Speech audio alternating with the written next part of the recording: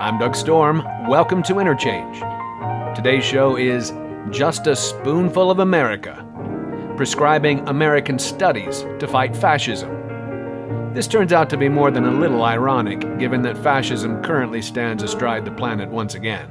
The world we know was built on skills, but that alone don't count. Perhaps our music tonight would offer a better chance at a cure. It comes from James Booker's album, Let's Make a Better World, live in Leipzig, Germany. And it's the title track that opens the show. James Booker was a rhythm and blues keyboardist born in New Orleans, Louisiana.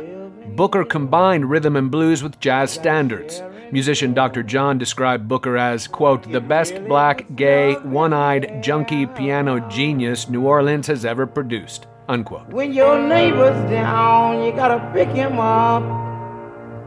Nobody can live in despair. Booker recorded a number of albums while touring Europe in 1977, one of which was Let's Make a Better World.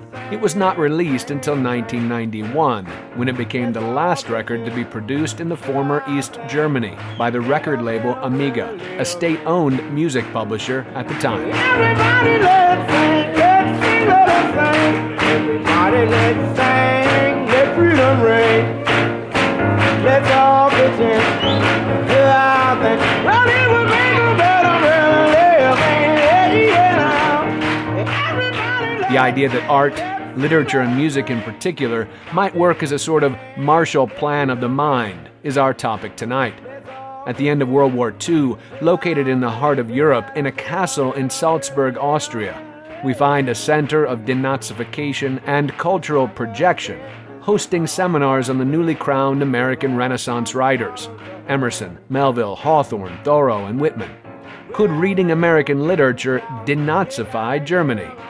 Our guest tonight, recorded via Skype from his office in Amsterdam, is George Blaustein, an assistant professor of American Studies at the University of Amsterdam and the author of Nightmare, Envy, and Other Stories, American Culture and European Reconstruction, published by Oxford University Press. His essays and reviews have appeared in N+1 and online at The New Yorker. Blaustein's book traces what can be called the propaganda program of creating a national identity, what it means to be American, by critiquing its classic example, Margaret Mead's And Keep Your Powder Dry from 1942, written to support and promote the idea of the American as the good soldier in a just war. Blaustein also highlights the European adventures of F.O. Matheson, a gay, Christian, socialist, Americanist professor at Harvard, who also plays a part in shaping the notion of an American civilization with his books American Renaissance and From the Heart of Europe.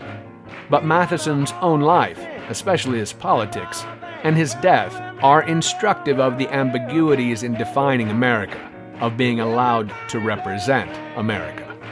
And now, in the wake of the so-called American century, with the resurgence of fascism in the U.S., Europe, and South America, we must interrogate the idea of a national character.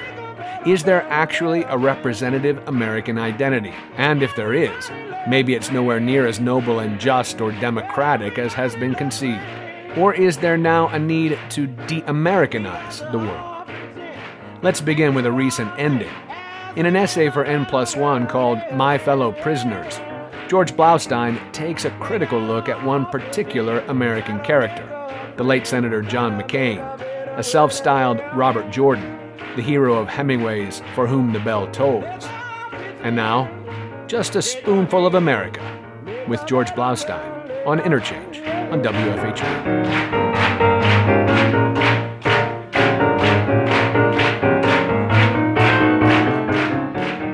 You're writing as much about the style of these people as much as anything else, what they are in the world and how they produce meanings for the rest of us as well. So, which is fascinating. The piece on McCain, which you mentioned, is written as much on the character John McCain, not so much the character of John McCain, but McCain as a character in a particular national story. Do you want to put some flesh on that? Yes. So the germ of this essay was about a year ago. I was talking with a friend of mine, and I don't remember how this came up, but I don't remember what we were even talking about McCain, but I mentioned that McCain had himself written an obituary of the last American to die who had been a member of the Abraham Lincoln Brigades in the Spanish Civil War. So McCain writes this fond portrait of a communist who had fought against Franco in Spain. And McCain writes very romantically about Robert Jordan and For Whom the Bell Tolls and Ernest Hemingway. And there was something sort of sweet about it. And this was in, 2015 or 2016 that McCain had written this thing. And I thought that was charming. Say this to a friend of mine. He says, oh, that would be a good essay, McCain and Hemingway. And I thought, oh, interesting. And then, of course, that's a fairly familiar story that Hemingway is McCain's favorite writer, and he would never shut up about Hemingway. He's talked about Robert Jordan all the time. But in any case, the germ of the piece was about McCain's fondness for particular American writer. And I had also read the David Foster Wallace profile of McCain in Rolling Stone, which was itself a curious work of political journalism. And this led me to do a deep dive into McCain. So I read McCain's books. I read Faith of My Fathers. I read what's the second one? Worth the Fighting For, which takes its title from For Whom the Bell Tolls. And then when his last memoir came out, I read that. And what emerges when you read McCain is a hero in a novel, and a self-styled hero, a creator of his own mythology. And it's possible to be very cynical about that. And on some level, I have no particular love for McCain as a figure. But he was unique in American politics since the Vietnam War. This was my realization in reading McCain. He was unique because he had been insulated from the transformations of American culture from 1967 to 1973, which was the time that he was in Vietnam. Mm-hmm. So there's a cocktail of mythologies beneath the mythology of McCain. One is a Rip Van Winkle figure who has been insulated from a cultural revolution or the opening of a cultural chasm or some dramatic cultural change, who then comes back into the culture, and therefore the rest of the culture can project all of these things onto him. That is so interesting and unique about McCain because he was a POW. Because of his particular history, he was like the only figure on the American political scene on whom could be those projections of other generations. And I just found that quite interesting and I hadn't read anything that gave that form. Mm-hmm. Secondly, he was a literary statesman of a kind, even though he's a villain of the war on terror and so forth. He would speak with something like eloquence about the literature that inspired him. And I wanted to give that form as well, to take seriously, at least provisionally, like the literary style of John McCain. In order to do that in an essay, I had to put on hold like most of my ideological objections and treat him as a hero who was always looking for a narrator. Mm-hmm. That's how I see McCain.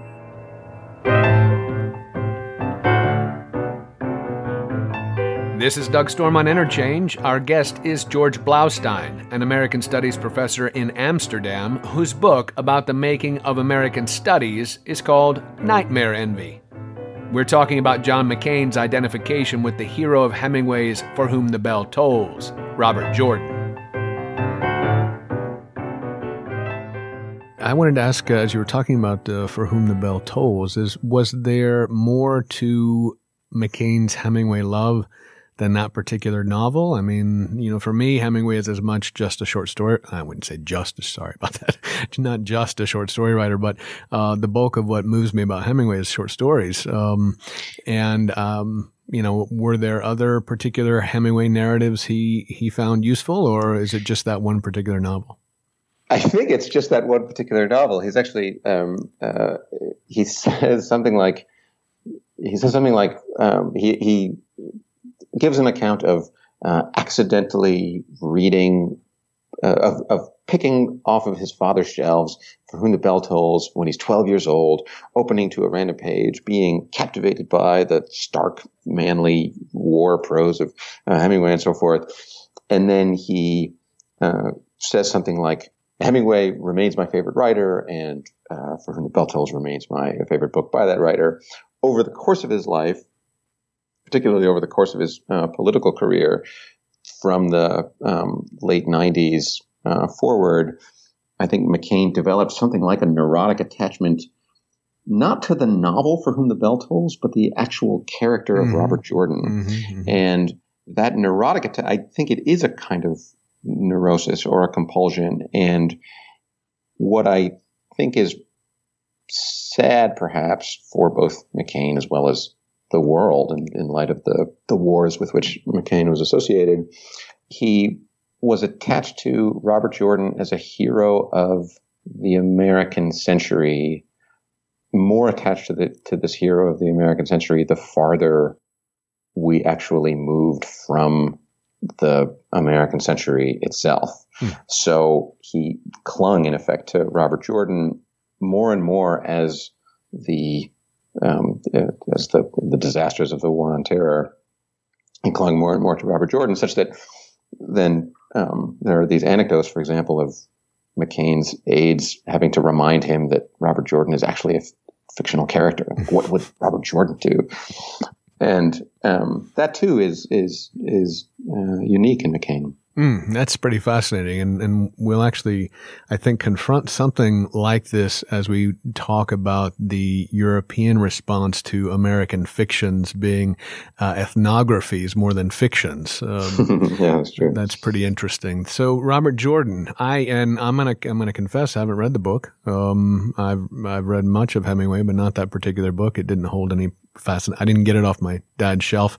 So I don't know much about Robert Jordan as a character to emulate or to imagine. You can think, what would Robert Jordan do? Is Robert Jordan a worthy hero? Robert Jordan is the character who dies for a noble cause. So Robert Jordan goes to Spain, and he's a Spanish professor from Montana. Of course, he's like all Hemingway heroes, fluent in the language of whatever country they're in, and can thus speak authentically with the people of that country. And so there's Robert Jordan, For Whom the Bell Tolls, is a novel that's like of the Spanish people. In any case, Robert Jordan is sent there to blow up a bridge. He fulfills his mission, knowing that he's going to die. He dies, and as he dies, he says something like, "The world is a fine place, and I hate very much to leave it. The world is a fine place and worth the fighting for. I hate very much to leave it." And noble death is the thing that McCain liked about Robert Jordan. It's actually unique among Hemingway heroes, most of whom actually live on as broken and hard-boiled men. Yeah. And so Robert Jordan is actually unique. And it is interesting in the obituaries of McCain, or in McCain's last years, how many liberal commentaries on McCain sort of fell for that narrative of Robert Jordan without seeing what a terrible, dismal allegory Robert Jordan is for the War on Terror or for the wars in Iraq and Afghanistan. And that, I think, is where it becomes really bitter. Like, if you are a soldier in Afghanistan, what kind of consolation is it when McCain makes a surprise visit to you and tells you the story of Robert Jordan and how great it was for Robert Jordan to die on the bridge? It did become a mystifying allegory for the war. What an odd irony in some sense, right? McCain doesn't die in his war. In fact, as many people would point out, it's the mythology itself masks what may be a complete failure in soldiery, I suppose. Yeah. So you could see him latching on to a story to tell about himself through Robert Jordan, and not choose Jake Barnes or something. Yeah, exactly. Right. So the short version of my essay about McCain might be something like McCain's misreading of Hemingway. So the essay is about McCain as a reader and a misreader, but at least he was a reader. I think that's what a lot of liberal commentaries on McCain would gravitate to. Oh, here they would be nostalgic for the fact that he was, at least he found meaning in American literature. At least he found meaning in literature itself. And so McCain's literariness was, I think, on one hand, quite genuine. On the other hand, it was one of the things that made him seem like the one good Republican. It's time for a break. This is One Hell of a Nerve by James Booker, live in Leipzig, Germany in 1977. When we return, we'll talk about the creation of the idea of national character. What is it to be American, or German, or Japanese? Stay with us. You gotta woo on, woo on, woo on. Woo on, woo on, woo on. Woo on, woo on, woo on. Hell of a nerve.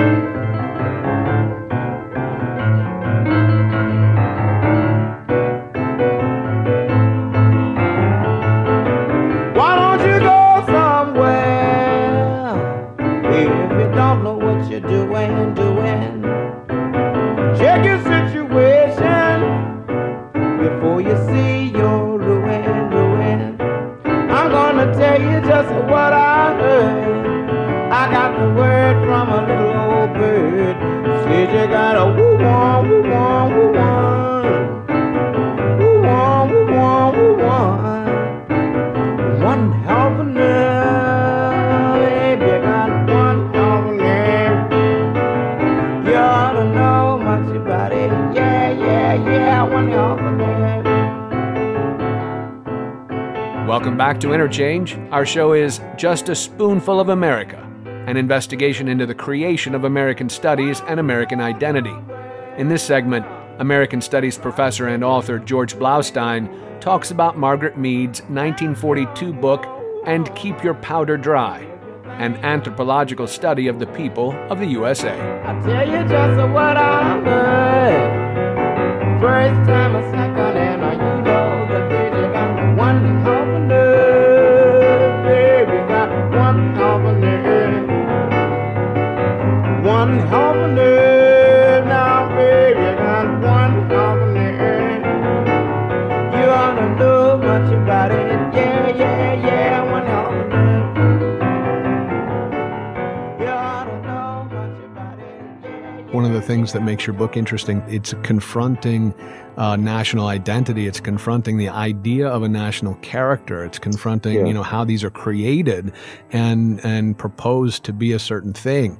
So it's why I like the book as much as anything else, is to say, well, what is this, right? What is this national character? Who gets to write about it? Who says it? Who creates it, et cetera? It's a big part of the book. And, the use of anthropology in particular is fascinating as well. And so I guess that's probably the place to start, right, is trying to understand what is national character. Is it a thing that's real at all, or is it simply a propaganda idea to encourage people to act certain ways? What makes someone uniquely American or / United Statesian, right? There's more than one America. So, versus what makes one uniquely German or Japanese, these nationalisms or these character traits are confounding in many ways, but they're intentional, right? These ideas we need to create a national, not necessarily we found this national character, but we propose this is our national character, and we need to write stuff about it so that other people will agree with that. Yeah, I think that's exactly right, and I think this is a good spot to talk about Margaret Mead in particular. So the book that's often cited as the first anthropological account of the United States is from Margaret Mead in 1942. This book called And Keep Your Powder Dry. And one of the chapters of the book is an account of national character as a social scientific endeavor in the middle of the 20th century in the United States, and as a genre, something like a literary genre. This is a bunch of social scientific texts that have not aged very well at all, that often seem quite ridiculous. For example, the idea that Japanese imperialism was somehow caused by a particularly grueling regime of toilet training, that the sort of anthropological extreme anthropological argument. That, you're going to have said this on the radio, and people are going to shake their heads as if you're making that up. But that is that is a real thing. That's true. It's true. It was Jeffrey Gorer who was sort of Margaret Mead's protege. He made two ridiculous arguments about. More than two, but one of his ridiculous arguments was about Japanese toilet training as the germ of the Japanese authoritarianism, and then Russian swaddling as a germ of Stalinist Russia, even though Stalin was Georgian. Anyhow, those are that actually ruined that Jeffrey Gorer himself. Did damage to the reputation of national characterology as an endeavor. But it began as, you're exactly right, it began as a mix of description and invention, where these anthropologists, social scientists, figures like Margaret Mead and Talcott Parsons, among others, are mobilized by the American government in the Second World War for various purposes. On one hand, it is a kind of cultural reconnaissance. Can we understand the Nazi enemy? Hence, I have anthropologists writing psychological analyses of Nazi propaganda films. On the other hand, to articulate something like an American character that is usable for morale. It's not simply a matter of coming up with propaganda images or boosting the war. It's about, or at least the thinking was that anthropological knowledge was particularly useful in understanding the population that needed to be propagandized to. Hence, Margaret Mead writes this book that is a weird double book. On one hand, it offers something like a portrait of America. I must say, I've used the word charming before, and Keep Your Powder Dry is it has a certain charm. You read it and you think, oh, it's true. It is a mobile population, and that's why we tend to make small talk on trains. This kind of these kinds of absurd generalizations. Mm-hmm. In any case, that ends up being one of the formative texts of American studies as an American movement for national character, as one of the main fields of American studies as an endeavor. In any case, when I actually when I revisited these dusty old silly national character texts, something emerges, which is that they were very often anxious that the American culture they were describing was in fact a lot like the German culture that they were describing. So in that sense, they were kind of approaching and avoiding something like a Frankfurt School argument about the harmony between European fascism and American capitalism. Mm-hmm. They were nearing, but also trying to steer away from texts like The Authoritarian Personality, which emerged from the same movement. And secondly, even though the basic premise of national character as an endeavor was flawed, I don't think we would use these terms at all today, they make some pretty lively texts or strange and lively projections of Americanism to far-flung places. So I tried to catalog that, but someone who reads it might think that I'm making a case for national character, and I don't know if I am. This is Doug Storm on Interchange. Our guest is George Blaustein, author of Nightmare Envy and Other Stories, a study of Americanist writing and institutions in the 20th century. We've been talking about anthropologist Margaret Mead's idea of national character, a creation that seems most useful to the social sciences. This is the interesting part of trying to understand these different ideas of what America means, or how to import it, or how to imagine that America is exceptional and replicable, or something you should aspire to be. We all aspire to be Americans in the world, and what does that mean? But I do want you to address the idea of the social sciences and humanities. One is more instrumentalized than the other, and so I wanted to get your take on that.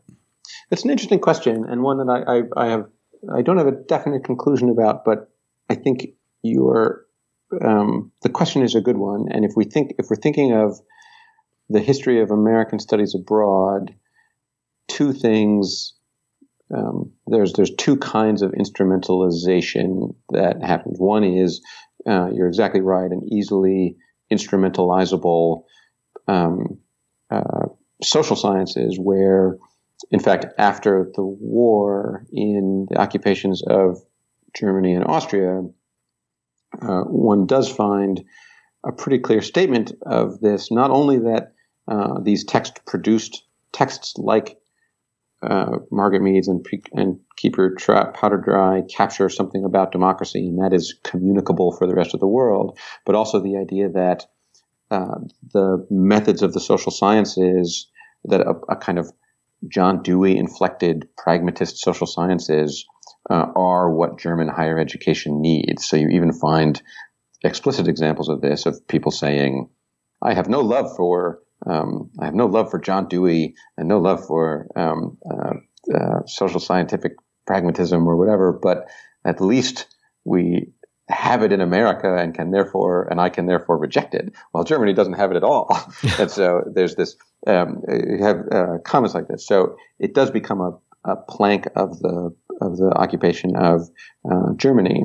Literature is slightly more complicated as a thing to instrumentalize. On one hand, the post-war occupations do sanction particular translations of American books, and there's I'm drawing on secondary scholarship here, but a translation division of the information and control division of the American occupation has 4 categories of translation, and it's for the purposes of democratization. And of course, one of them is, intrinsic aesthetic merit. Mm-hmm. Another is presents a favorable portrait of the United States.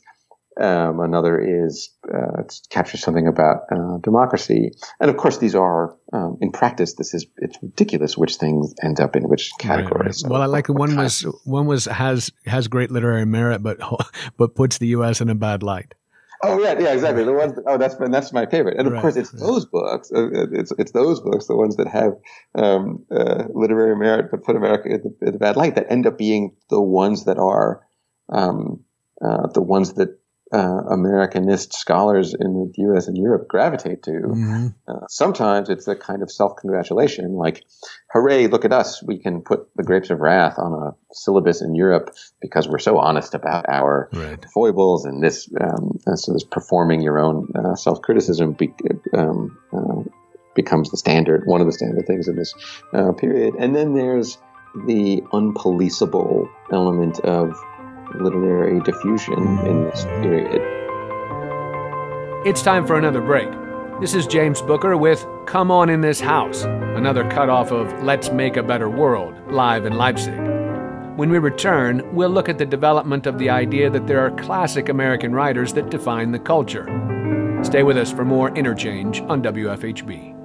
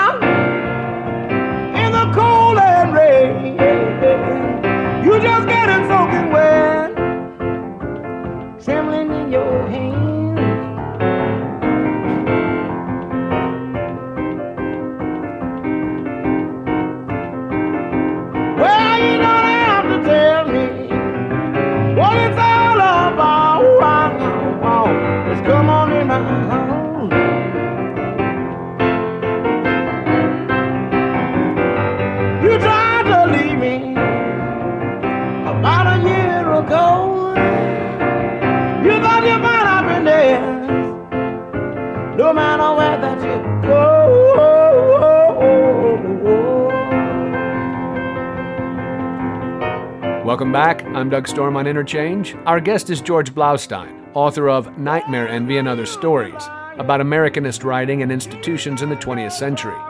For this segment, our topic is F.O. Matheson. He wrote the 1941 study American Renaissance, Art and Expression in the Age of Emerson and Whitman, which offers biographies of Emerson, Thoreau, Hawthorne, Melville, and Whitman, but might also be seen as a kind of autobiography of F.O. Matheson, a political character study unique to its time. I'm willing to forgive, go and try to forget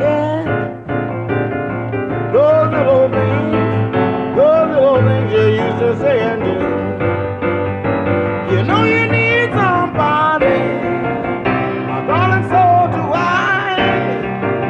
Just to love and to cherish until the day that we die. The idea of having a culture that has, a European culture that had sort of latched on to books like Faulkner's, which detail the terrors of the South as much as anything else, or the sort of withered branch of Southern aristocracy and its corruptions and I don't know, Desaadian enthusiasms. I don't know. Yeah.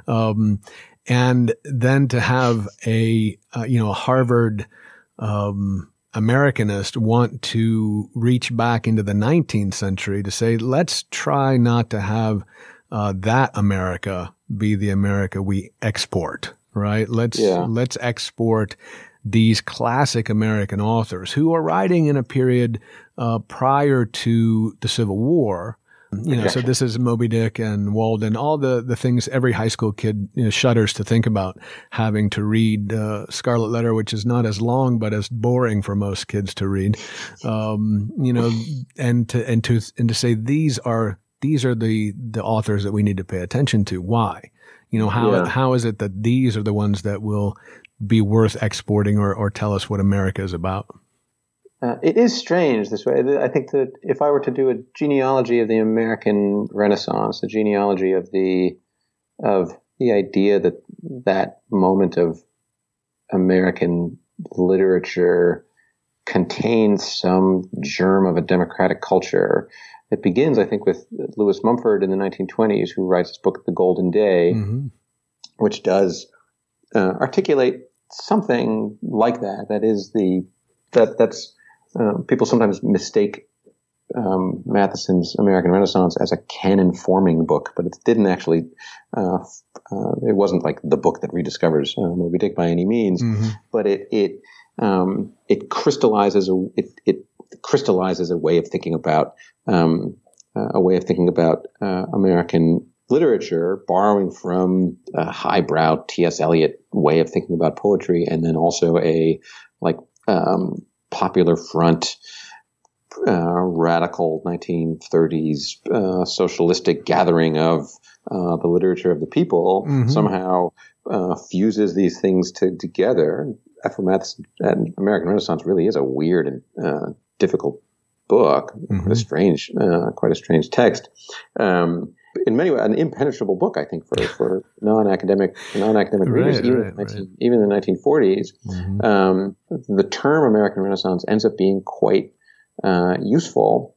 The interesting thing still, for me, is the idea that it is sui generis, right? But the situation is a fascinating one as you began to describe it, because it's F.O. Matheson that is American Renaissance, right? The book is perhaps an autobiography of a thinking mind at the time. A guy who was full of his own contradictions, and is, as you say, he's a socialist, leftist, which is okay at one point in America, right? And then immediately it becomes a very bad thing to be, as well as he was a homosexual, which also had a brief period of okayness, at least in certain circles. And then, at least in his circle of like Harvard gentility, interestingly. Yeah, and then that immediately is closed off as well. So the book itself is kind of an exploration of a strange period of history, even, right? Strange period of American thought.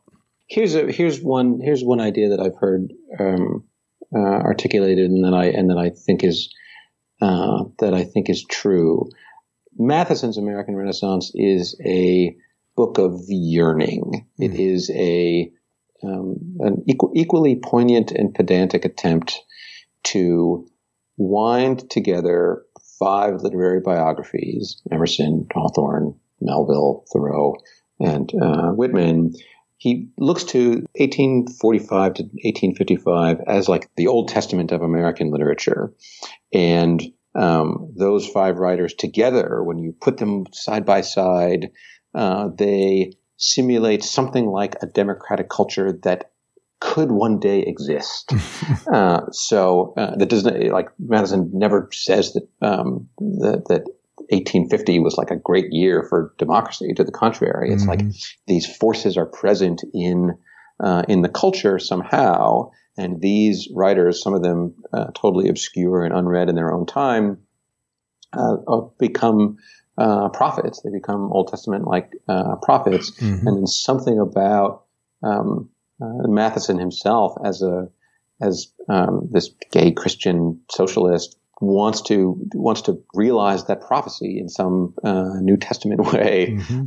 So there is a typological relationship between the literature that he loves and the political era of his own moment. And American Renaissance represents the attempt to fuse those, and that itself is quite interesting. I think American Renaissance stands as one of those scholarly books that is also a testament to the terrors of its time, or the terrors and yearnings of its time. Another book that I would put in that category would be something like Erich Auerbach's Mimesis, the end of which doesn't announce a clear politics, but at the end it says something like, I wrote this book in like away from my library because I was displaced by war and I had to reconstruct a lot of these things from memory, and therefore I'm sorry for any misquotation. You get this piece of criticism from the 1940s that is suddenly weighted with more political morality than scholarly books before or since. I'm Doug Storm on Interchange. My guest is George Blaustein, and we're talking about the projection of American character onto Europe and Eastern Bloc countries after World War II through works like F.O. Matheson's study of 5 19th century writers called American Renaissance: Art and Expression in the Age of Emerson and Whitman. That mystique, I think, still that's present in American Renaissance, even though it is a book of really amazing specificity and at times academic pedantry. And there's something about that does inform a field. It does inform American studies, and it does animate American studies as a movement to the extent that it's a democratizing and idealistic movement. Something about that narrative of American culture is appealing precisely because it is an alternative to the American century, and it allows American studies as an academic export, as these like left liberal and sometimes anti-communist or right-wing scholars to feel like they're carrying abroad something like a democratic New Testament. And Matheson, above all of the scholars in his period, typifies that. And then it reaches a tragic end with him because he commits suicide in 1950. And so it's under suspicion of the House Un-American Activities Committee and under McCarthyism. So the easy story to say about him is that he was the academic casualty, the first academic casualty. A Cold War martyr, yeah. Yeah, this Cold War martyr. And I think that's, by and large a true account. Then, ironically, the term American Renaissance becomes the name of a period, and it ends up being, sadly and ironically, compatible with a more conventional American century overture. That longing for an American literature persists outside the United States among Americanist scholars on both sides of the Iron Curtain, perhaps more vividly than it exists inside the United States. The yearning, I mean. Well, there's the one key sentence in the book is on American Renaissance in particular. You write, individualism was the central myth of the 19th century American life, and in many ways the chief villain of American Renaissance. Now, this is an irony for us to understand now that this is the key thing that defines America for so many people, individualism, liberal individualism, even for people who wouldn't call themselves liberals, insist on individualism. And here you're saying that this unique text of American literature, American literary studies in particular, sees that as a villain, as a villainous idea. So can you expand on that a bit? Yes, I think I'm very glad you gravitated to that sentence. I think we could see American Renaissance as it's an answer to Tocqueville's Democracy in America, in the sense that Tocqueville, who first identifies something called individualism, by which he means just a sort of alienated figure, a figure alienated from traditional forms of deference and connection. And Tocqueville's great worry about democracy has manifested itself in the United States is that it would yield an isolated culture or a culture of isolation and so on. And there's a lot of books in the 20th century that take up that idea, particularly about middle-class life. Matheson, he finds in these writers their representation of individualism in a culture and their purging of that force. So they, when the writers of the American Renaissance achieve tragedy, which is the great aspiration for literature, at least in Matheson's view, what that achievement achieves is a transcendence of individualism. And there's a both and quality where American culture can be both individualistic and then transcend it, and transcend it towards something called socialism. So when Matheson reads Moby Dick, one of his readings of the book is that Ahab stands not for demonic soul self-selling, but rather the individualism that fueled a industrial economy and was therefore going to destroy itself. And having the book Moby Dick run the reader through that tragic logic of individualism, Matheson then suggests that Moby Dick, whether or not Melville realized it, was something like a proto-socialistic narrative. And he wanted to do that all the while resisting a crude social realism or socialist realism reading of literature in the 1930s. It's time for our final break. Here's another from James Booker. This is Little Tune for Lefty. When we return with Just a Spoonful of America, George Blaustein talks about the role of the Salzburg Seminar as a denazification project. Stay with us.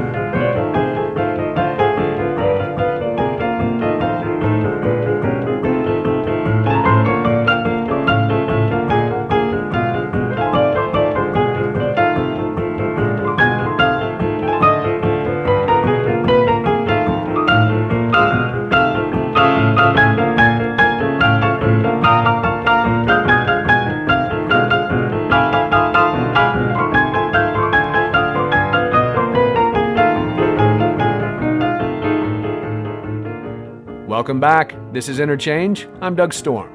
For our final segment with George Blaustein, we'll look at the Salzburg Seminar as a denazification program. And we'll close with the assertion that the work of this era resonates with what Blaustein calls a moral depth and suggests a need to insulate scholarship from political disaster.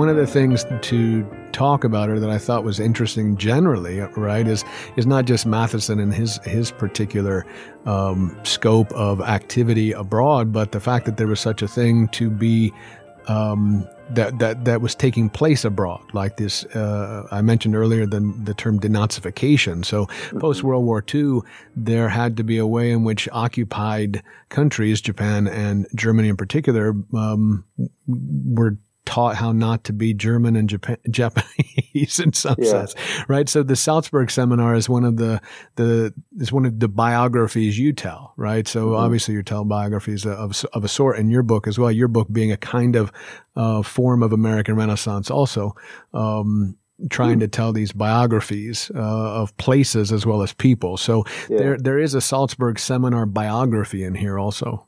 Tell us a little bit about the Salzburg Seminar. It was founded in 1947 by some not American studies Harvard students who wanted to recreate like a interwar seminar, an interwar seminar for post-war Europe, and the idea is to bring 100 students from different European countries together in an academic setting, and thus restore something like a European intellectual community. This is what this is their narrative of it, and they get funding from student relief organizations. It's a transnational student relief operation in 1947, private, tenuously approved of by the American occupation in Austria, and this place, this one strange institution, ends up being the formative site of American studies in post-war Europe. Mm-hmm. And the germ of this book was that when I was in graduate school, my advisor, Werner Sollers, who was at the time writing a very wonderful book about the American occupation of Germany, sent me a note saying, "Hey, I know you are interested in the history of American studies in some form," because I had written some paper about it. Salzburg Seminar happens to have a untapped archive. It happens to have an archive that people haven't really looked through. So I thought, oh, great, because I was desperately looking for dissertation topics. And then I ended up finding that archive quite interesting, precisely because it was a point of entry for a who's who of American writers and intellectuals across the political spectrum going to post-war Europe. So if there was any site where you would get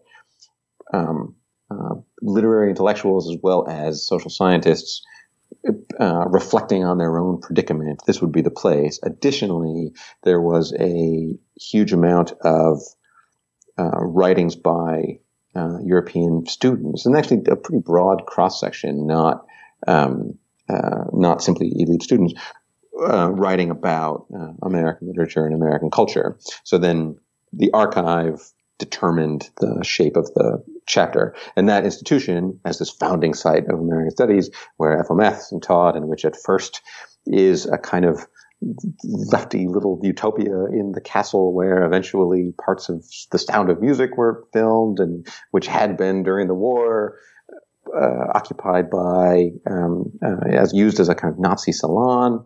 In any case, that place ends up being too radical for the American occupation and contained, as it were, in 1948 and 1949. And so as an institution that illustrates American studies after the war, as well as cultural diplomacy and military occupation in Cold War, it was an ideal and for the most part untapped spot. There's a very brief history of radicalism, right? I mean, and you can obviously we've always already touched on Matheson's socialism or near communism, perhaps, but that didn't take long to go away or to be recognized that the people over there at the time were not the kind of Americans that the military in particular wanted to be denazifying anyone. Yeah. The Harvard long hairs. It does anticipate in some ways at least the way that, I excavated this history as best I could from the archives of the American occupation. Into the scene comes a bigoted, I think he was a biologist or a geologist, colonel in the military who shows up in 1948 and is like, what are these Harvard radicals? What are all of these socialists doing in my occupation? And amazingly describes the Salzburg Seminar. He was the person in charge of education policy of the occupation in Austria. He described the Salzburg Seminar as the most frustrating thing he had to deal with in his tenure in his position, which just seems so bizarre. I mean, this is the same moment that the movie. This is the same movement. This is the same moment as the plot of The Third Man is taking place in Austria, and these like a bunch of American studies scholars and European students are your grandest frustration. It does reveal the limits of the political limits of the early Cold War in that way. Well, I hate to be alone. You're listening to Interchange on WFHB. Our show is Just a Spoonful of America. We're talking with author George Blaustein about the way the character of America, the American identity, was constructed to be projected upon the world. And what does this mean in the age of Trump? Well, another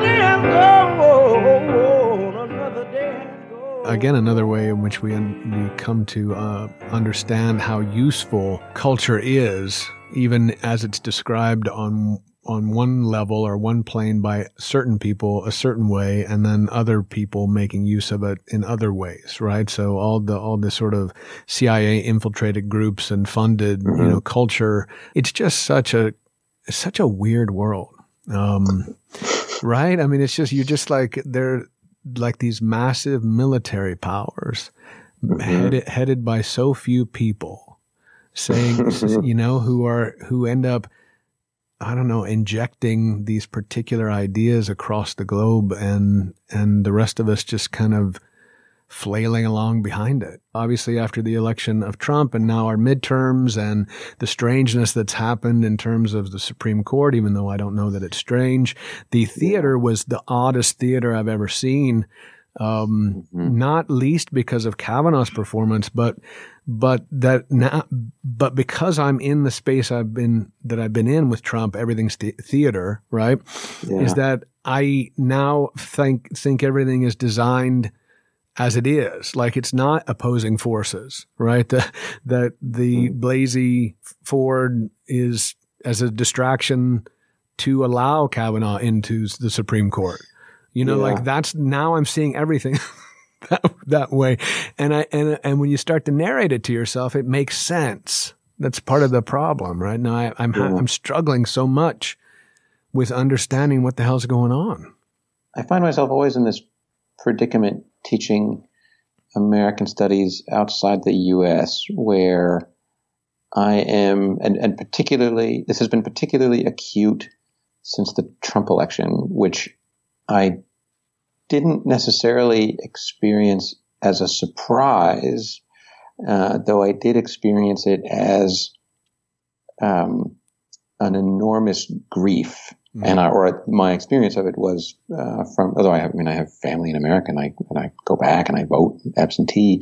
I did find myself surprisingly overwhelmed by grief, and then had to try to offer something like a narrative of America here, a narrative of America outside the United States. And on one hand, the prehistories of American studies that I excavate in the book, some of them do resonate. You do get a sense of a moral depth of scholarship, or a need to insulate scholarship from political disaster, or a need to write for something like a future, even if you're not sure there is a future, or the idea that there's something palliative or like world making about humanity's work, and that palliativeness or world-makingness is different from mere political righteousness or resistance.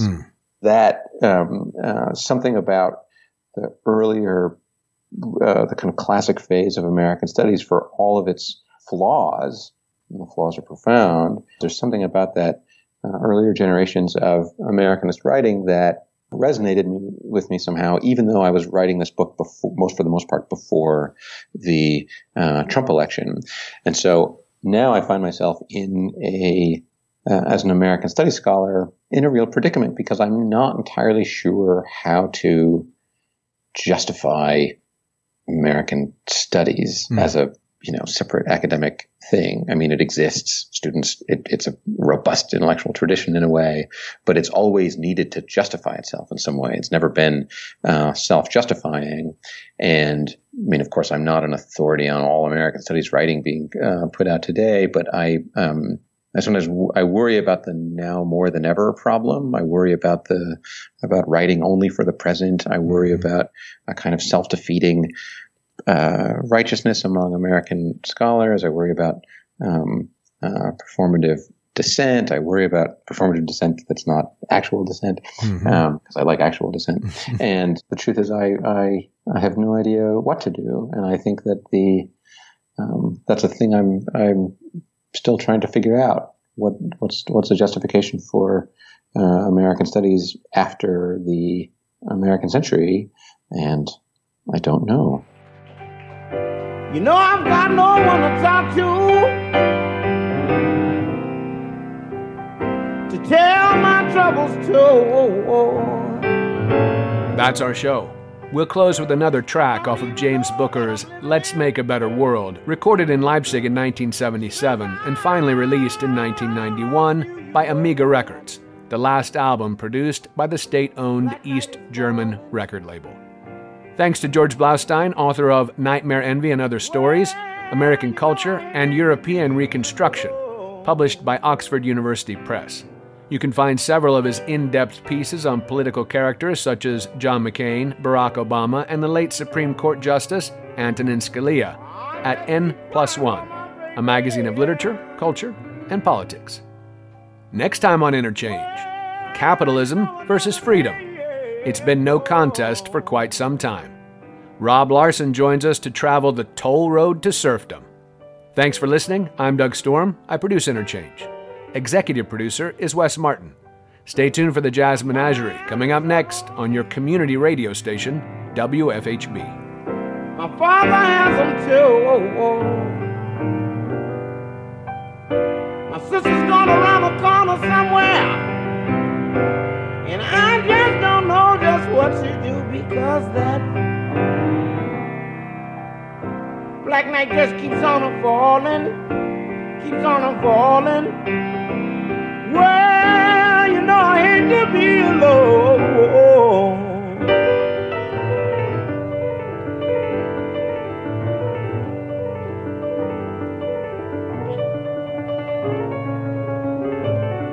I just keep crying for my baby.